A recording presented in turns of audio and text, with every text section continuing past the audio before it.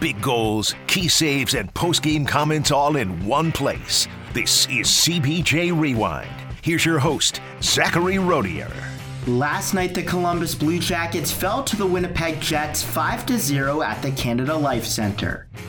3:12 into the first, Brendan Dillon opened the scoring for the Jets, and with 9:10 left in the second, Cole Perfetti made it 2-0 for Winnipeg.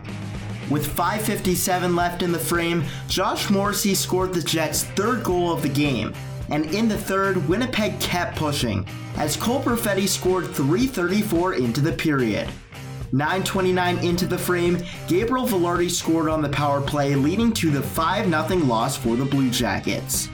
After the game, Blue Jackets head coach Pascal Vincent discussed how the second period was a turning point in the game after the Jackets were only down by one after the first. But we had a 6-7 minute block in the second. We just tried to complicate things, and they scored two. So at that point, it's 3-0 for them. We had the shots, the number of shots, but that's a team that really protects the inside of the ice. So it was hard to get there.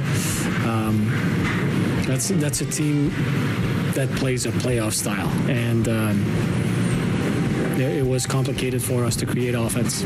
The Blue Jackets are back on the ice Saturday night at 7 as they host the Seattle Kraken at Nationwide Arena. The pregame show starts at 6:30 both on Bally Sports and the Blue Jackets Radio Network.